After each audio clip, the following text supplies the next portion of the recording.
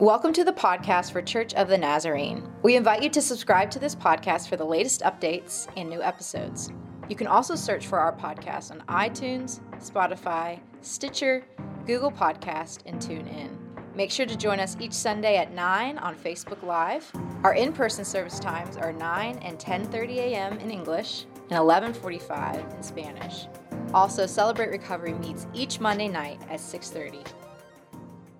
Morning. Hey, thanks.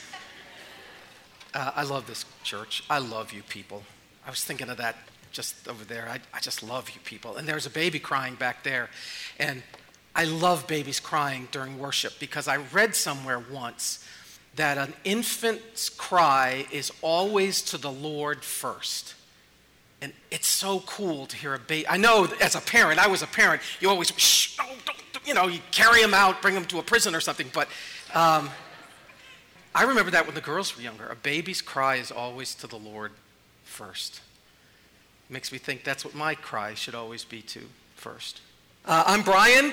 I work part-time at the church. I work full-time at JMU. I'm Aubrey's dad, who many of you know. I'm Pam's husband, many of you know. You knew what I meant. You were just taking unfair advantage of a slip-up. You knew exactly what I meant. Don't pretend. And Suzanne's dad as well. And this morning we're going to take two trips back to the 80s. I know before some of you were even born. The first is an account that was relayed by the late Chuck Colson. He's writing about Joseph Tson, who was one of the heroes of the faith during the communist reign in Romania. And he tells the story of something that happened shortly before the fall of their dictator, Nicolae Ceausescu. There was a small church on the outskirts of Timisoara that was about to begin a secret nighttime gathering a few weeks before Christmas, 1989. It was a particularly dangerous time for the faithful, with stories rampant about believers being martyred throughout the country as Ceausescu's reign was in its dying days. Just before the service began, a squad of soldiers burst through the doors, shouting wildly, weapons raised. Then the one who appeared to be the leader ordered his men to silence and looked over the small gathering. "Those of you who are Christ believers, stay where you are. Those who are not, leave immediately."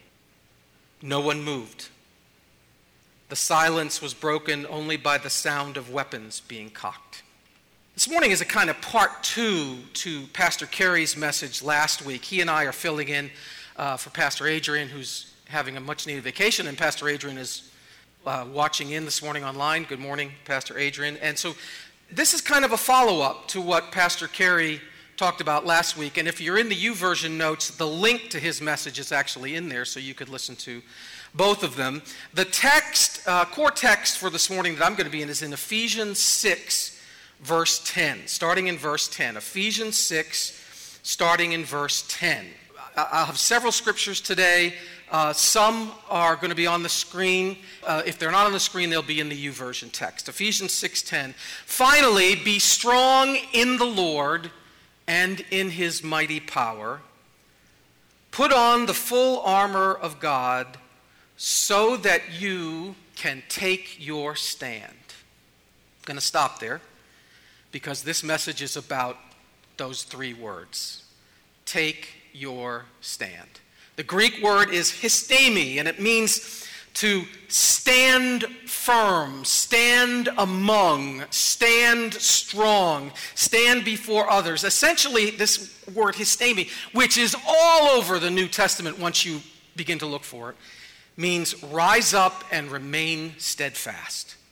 Put on the full armor of God. Why? So that you can take your stand against the devil's schemes. Now, this is a very well-known text. If you've been walking with the Lord for much time at all, you know Ephesians 6. And usually, I would continue on and unpack the armor of God, but I'm not going to do that. I'm going to stop. The armor is important, and it's usually what you hear in an Ephesians 6 message, but that's not what I'm going to talk about this morning. The belt of truth is important, breastplate of righteousness, shield of faith, all those things are important. But this morning is about the reason for the armor, so that you can take your stand. Rise up, stand firm, stand unshaken. And what's interesting here is that this you is you. It's not the vast indefinite crowd. It's not even you, the church. Paul is intentionally using the singular. You as an individual rise up in what he's about to describe as this great spiritual struggle. You, me. Verse 12. For our struggle is not against flesh and blood. It's not against people, but against the rulers, against the authorities, against the powers of this dark world, and against the spiritual forces of evil in the heavenly realms. Why would Paul say that? He says it because he has to say it. He says it because in Ephesus, there were people who had identified the wrong enemy. They were either fighting people in general, or worse yet, amongst each other in the church.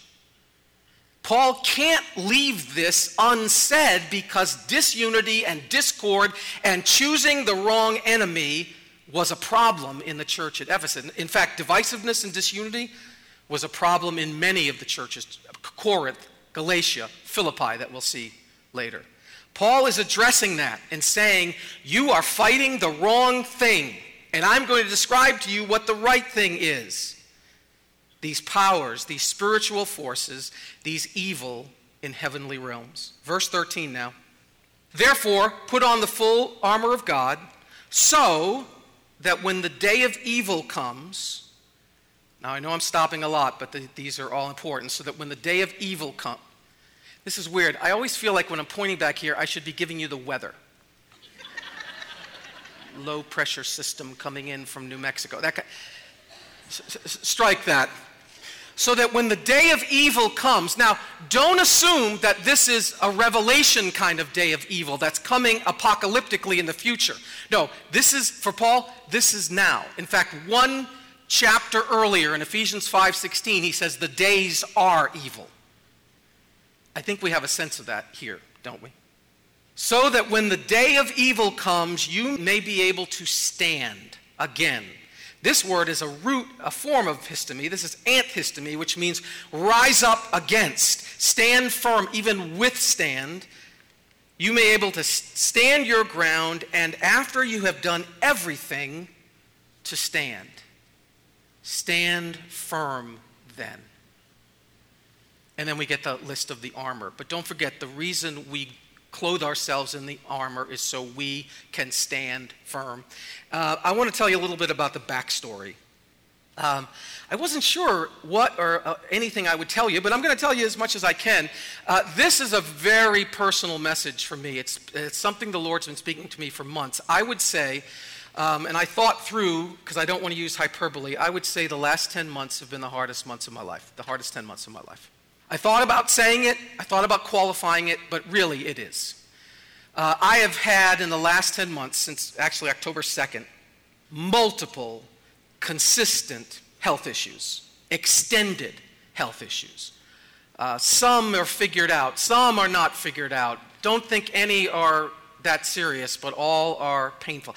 I have had cameras in me where I don't think cameras belong, frankly. In the middle of it, along with the other stuff that was being figured out, I had shoulder surgery. That's a lot of fun. I had COVID in January. I had 2 root canals on the same tooth, which then had to be pulled anyway. And because it had 2 root canals on it, it came out in little pieces. I think it took 3 days to actually pull the tooth. It seemed like that anyway. It might have only been 20 minutes, but... And this is unprecedented. I'm glad I can chuckle about it now, kind of. But I've felt, and Pam and I have sensed, that our family has been in a battle for up to a year. And I'm saying that because I'm guessing that some of you relate. In fact, I know some of you relate. I know some of you are going through these things. Needless to say, I spent a lot of time on my knees, a lot of time pleading with the Lord. Here's what I wanted him to do. I wanted him during this, the lowest time. This morning I feel okay, but it's been a struggle. And so during the lowest times, what I've wanted him to do is sort of pat me on the head and say, there, Brian, and go like this, and it's all better. And he didn't do that. In fact, he did something that I wasn't expecting. At my hardest times, he said, stand. Stand up. Rise up. Stand firm. It's like, Lord, what I want is a bowl of chicken soup, a hug, and a puppy, and you're telling me to stand. I'm in the middle of the most significant battle I've ever faced in my life, and you want me to stand. And he said, as a matter of fact, especially because you're in the most significant battle you've ever faced in your life, I want you to stand. And what happened was something unprecedented. For months and months and months, the Lord has flooded my life with new people I didn't know before, who have come into my life and needed me to be the Christian I claim I am. I can count at least 30 different individuals who came into my life in this time and whom I know the Lord said, there's one. I've never seen anything like it. And Ephesians 6, Ephesians 6 everywhere. Driving home from a doctor's appointment once to deal with this stuff, the license plate in front of me said, Ephesians 6. Come on, Lord. I'm not that thick. The Vacation Bible School was on Ephesians 6. And so this is from me personally. In my hardest times, the Lord's word were compassionate, yeah, but they were firm. Rise up. Stand firm. I always knew, and you should know too, that it is not standing in my own power. It's be strong in the Lord and in the power of his might. The armor is his. I always knew that he wasn't calling me to pull myself up by my bootstraps. He was calling me to depend more greatly on him and stand up wearing his armor. And in fact, if you rise up, if you stand up, if you take a stand, if you stand firm and you're wearing any other armor other than his, that's dangerous. That's dangerous. So this morning it's coming right out of my personal experience. 3 lessons, what I'm calling standing lessons. As I said, you'll find that concept, rise up, get up, take your stand, stand firm, histemi, that root Greek word, everywhere once you start paying attention to it. So 3 places I'm going. Standing in Christ means standing in unity. Number 1, standing is sacrifice, and standing is an expression of real love. Standing is about unity, standing is sacrifice, and standing is an expression of love. So that first one. Standing is standing as individuals together, arm in arm as one. Philippians 4:1. Therefore, my brothers and sisters, you whom I love and long for, my joy and crown, stand firm. There it is. It's to me. Stand firm in the Lord in this way, dear friends. Well, in what way? Well, keep reading. Philippians 4, now I'm on 2. This is in the YouVersion notes. He tells us to stand firm. He says stand firm in this way. And then the next thing he says, I plead with Euodia and I plead with Syntyche to be of the same mind in the Lord. He introduces the concept of stand firm, and then he talks about these 2 women who are at each other's throats. The disunity in the church at Philippi. They were taking stands against each other. They could have read Ephesians. They chose the wrong enemy. And most of my favorite conservative scholars believe the reason Paul brought this up in a public letter was because it wasn't just these 2 women who were in conflict. The church was in conflict with itself at Philippi. He's using them as an example. They were leaders. But the first thing he says is, ask them to be of the same mind. The first thing he says after stand firm is, be unified. Biblical standing firm is a church together.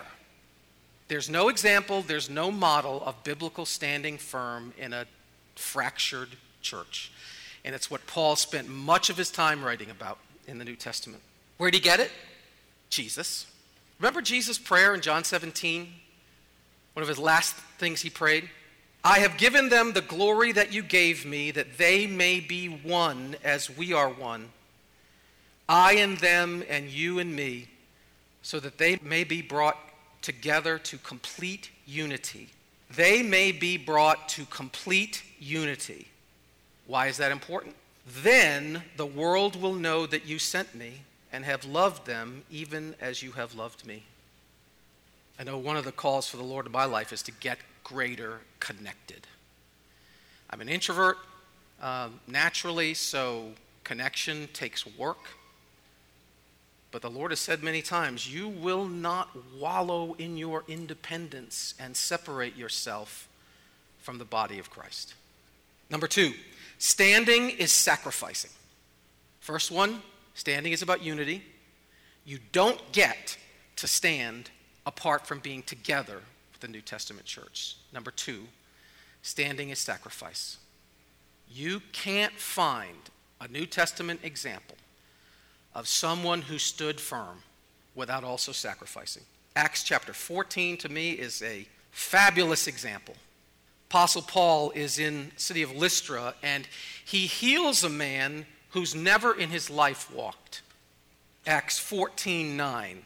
Paul looked directly at him, saw that he had faith to be healed, and called out, "Stand up!" You'll never guess what word that is. Stand up on your feet. At that, the man jumped up and began to walk. Jumped up and began to walk.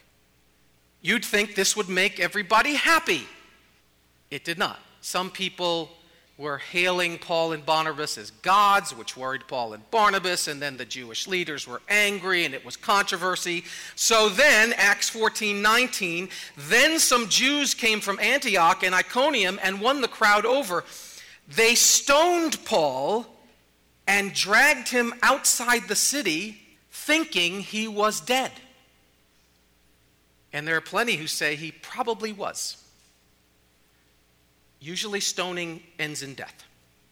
Verse 20, Acts 14. But after the disciples had gathered around him, he got up and went as far from that city as he possibly could. After all, they had stoned him the day before. He was running full speed as far. You're probably guessing that I'm being sarcastic. He got up and went back into the city. The next day, he and Barnabas left for Derbe. Apparently his standing wasn't finished. And whether he had been stoned to an inch of his life or not, he went back. The models in the New Testament really do nothing but stand, and they really do nothing but sacrifice. There's no way around that for us. Standing is sacrifice. It is choosing against your flesh. It is choosing against your will. It is standing strong in his power. That brings me to our second trip back to the 80s. April 26, 1986. It's been called one of the worst days in recorded history by more than one publication. April 26, 1986. Something happened that day that cost at least 16,000 lives and at least $68 billion in U.S. money. Do you remember? It actually could have been much worse. As bad as this incident was, it could have been much worse. It was the meltdown of the number 4 reactor at the Chernobyl nuclear power plant in Pripyat, Ukraine. If a key valve had not been closed shortly after that initial explosion, the death and damage tolls would have been exponentially worse, possibly even reaching across the Atlantic Ocean, if not for 3 men. Maybe it looks something like this. The valve will be difficult to operate, so we'll need 3 men who'll need to know the basement layout. And of course, any volunteers will be rewarded. A yearly stipend of 400 rubles.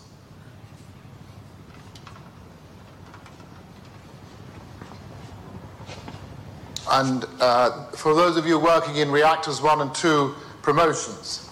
Why are reactors 1 and 2 still operating at all? My friend was a security guard that night, and she's now dying. And we've all heard about the firemen, and now you want us to swim underneath a burning reactor. Do you even know how contaminated it is? I I don't have an exact number. You don't need an exact number to know if it will kill us. But you can't even tell us that. Why should we do this? For what, 400 rubles? You'll do it because it must be done.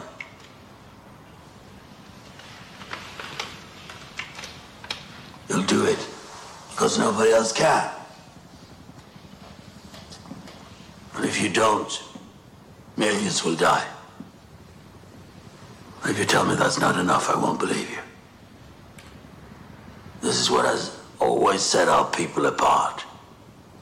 1,000 years of sacrifice in our veins. And every generation must know its own suffering. I spit on the people who did this. And I caused the price I have to pay. I'm making my peace with it. Now you make yours. And go into that water. Because it must be done.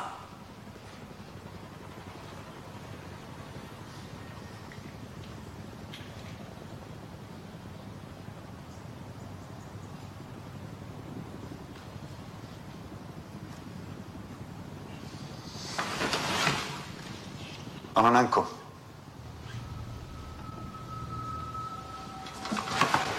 Where's Paolo?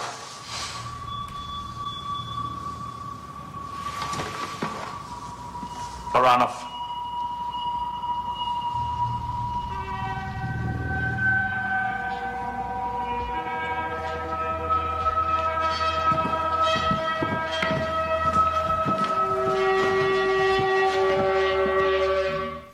At one point he says, we have 1,000 years of sacrifice in our veins. If you're a follower of Jesus, you have 2,000 years of sacrifice in your veins. I was talking to Suzanne about that. I said, that makes a pretty dramatic statement. I've read a couple of good books on the Chernobyl accident. It's an interesting study in leadership and failure and all that. But people sacrificed their lives to make it less than it could have been. And Suzanne was the one who first showed me this miniseries, and I said, I think I'm going to show that clip, but I'm not sure I want people to think that standing means they have to sacrifice their life. And Suzanne very respectfully said, what are you talking about? Of course standing means we sacrifice our life. The moment you give your life to Jesus, you lay it down the moment you do. It doesn't take some powerful example. Yes, you follow the one who said, greater love has no one than this, that he lays down his life for his friends. So yes, standing is sacrifice. That brings me to the third aspect of standing. Standing is an expression of love. Jesus said something really curious when he was talking about the end times. I'm not claiming we're in the end times. Who knows? You know that it's for no man to know the hour. But certainly we're in a strange age. In Matthew 24, starting in verse 10, Jesus is answering the question, what will the end times be like? And he says, at that time, this is Matthew 24:10. At that time, many will turn away from the faith and will betray and hate each other, and many false prophets will appear and deceive many people. Because of the increase of wickedness, the love of most will grow cold. That's the essential problem. Verse 13. But the one who stands firm, guess, the one who stands firm to the end will be saved. Did you pick up on that? He sets up the comparison with cold love. So you expect the other side of that to be love. And the other side of it is love, except in Jesus' mind, that's what standing firm means. The opposite of this cold and dying love is standing firm.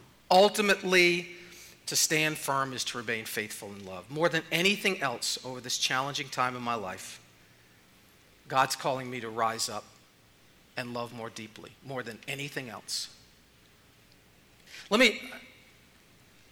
I'm older than most of you. Not all, but most. Let me talk to you as a father. Today's what, August 15, 2021. I think, brothers and sisters, we are living in the middle of a drought of love. We are surrounded by a drought of love. Call it what you want, a desert of encouragement, poverty of hope. I think we are surrounded by people who are more parched and more thirsty than they've ever been in my life. Encouragement is like a diamond now. The people who you'll encounter when you leave this building are parched, whether it's the pandemic or the times or the culture. And you are the one carrying living water. I think now is an unusual time, and I think God is calling us to rise up in love. Rise up in love. I don't think standing is some big grand gesture. I think we do it as an individual together. I think it's a choice we make. It's a choice we make when we leave the door. It's a choice we make today to dress yourself in that armor. You know, when the Lord was telling me in my darkest day, when he was telling me to get up, it wasn't get up, it was get up. That's where we are. And then once you have risen, you stand firm, unmoved in the power of his might. You stand in unity, you stand in sacrifice, and you stand in love. It's a choice you make today. And that's certainly what a man named Steve Wells did. Photographs and memories are all Tanner Brownlee has left of his dad. The Weld County deputy was killed in the line of duty nearly 5 years ago. Tonight, he had the chance to get one of his dad's prized possessions, but as 7 News reporter Marshall Zellinger saw firsthand, it didn't work out as Tanner had planned. So this is your dad holding you when you were first born. Tanner Brownlee has memories of his dad all over his house. And this flag was flown over the White House. His dad, Sam, was a Weld County Sheriff's deputy killed in the line of duty after a police chase in 2010. This means so much to me, just because he used to motorcycle all the time. He was given his dad's motorcycle jacket the day he died. Just everything I can get means a lot to me. The jacket doesn't fit, and Tanner wants something of his dad's that does. It means a lot to me and my brother. We've been through a lot. 5,000, now 7,500. 5, now 75, who did 5, 75.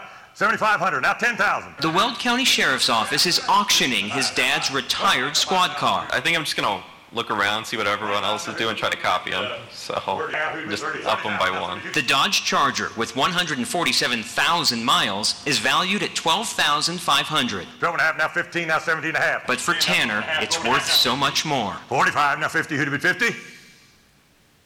Thank you very much. More than he could afford at the auction. Tanner's limit had come and gone. 60, now 62.5, you all done? Sold it your way, Mr. Steve Wells. Thank you very much. $60,000. And so had his dad's car. Or so he thought. Tanner, here's your card.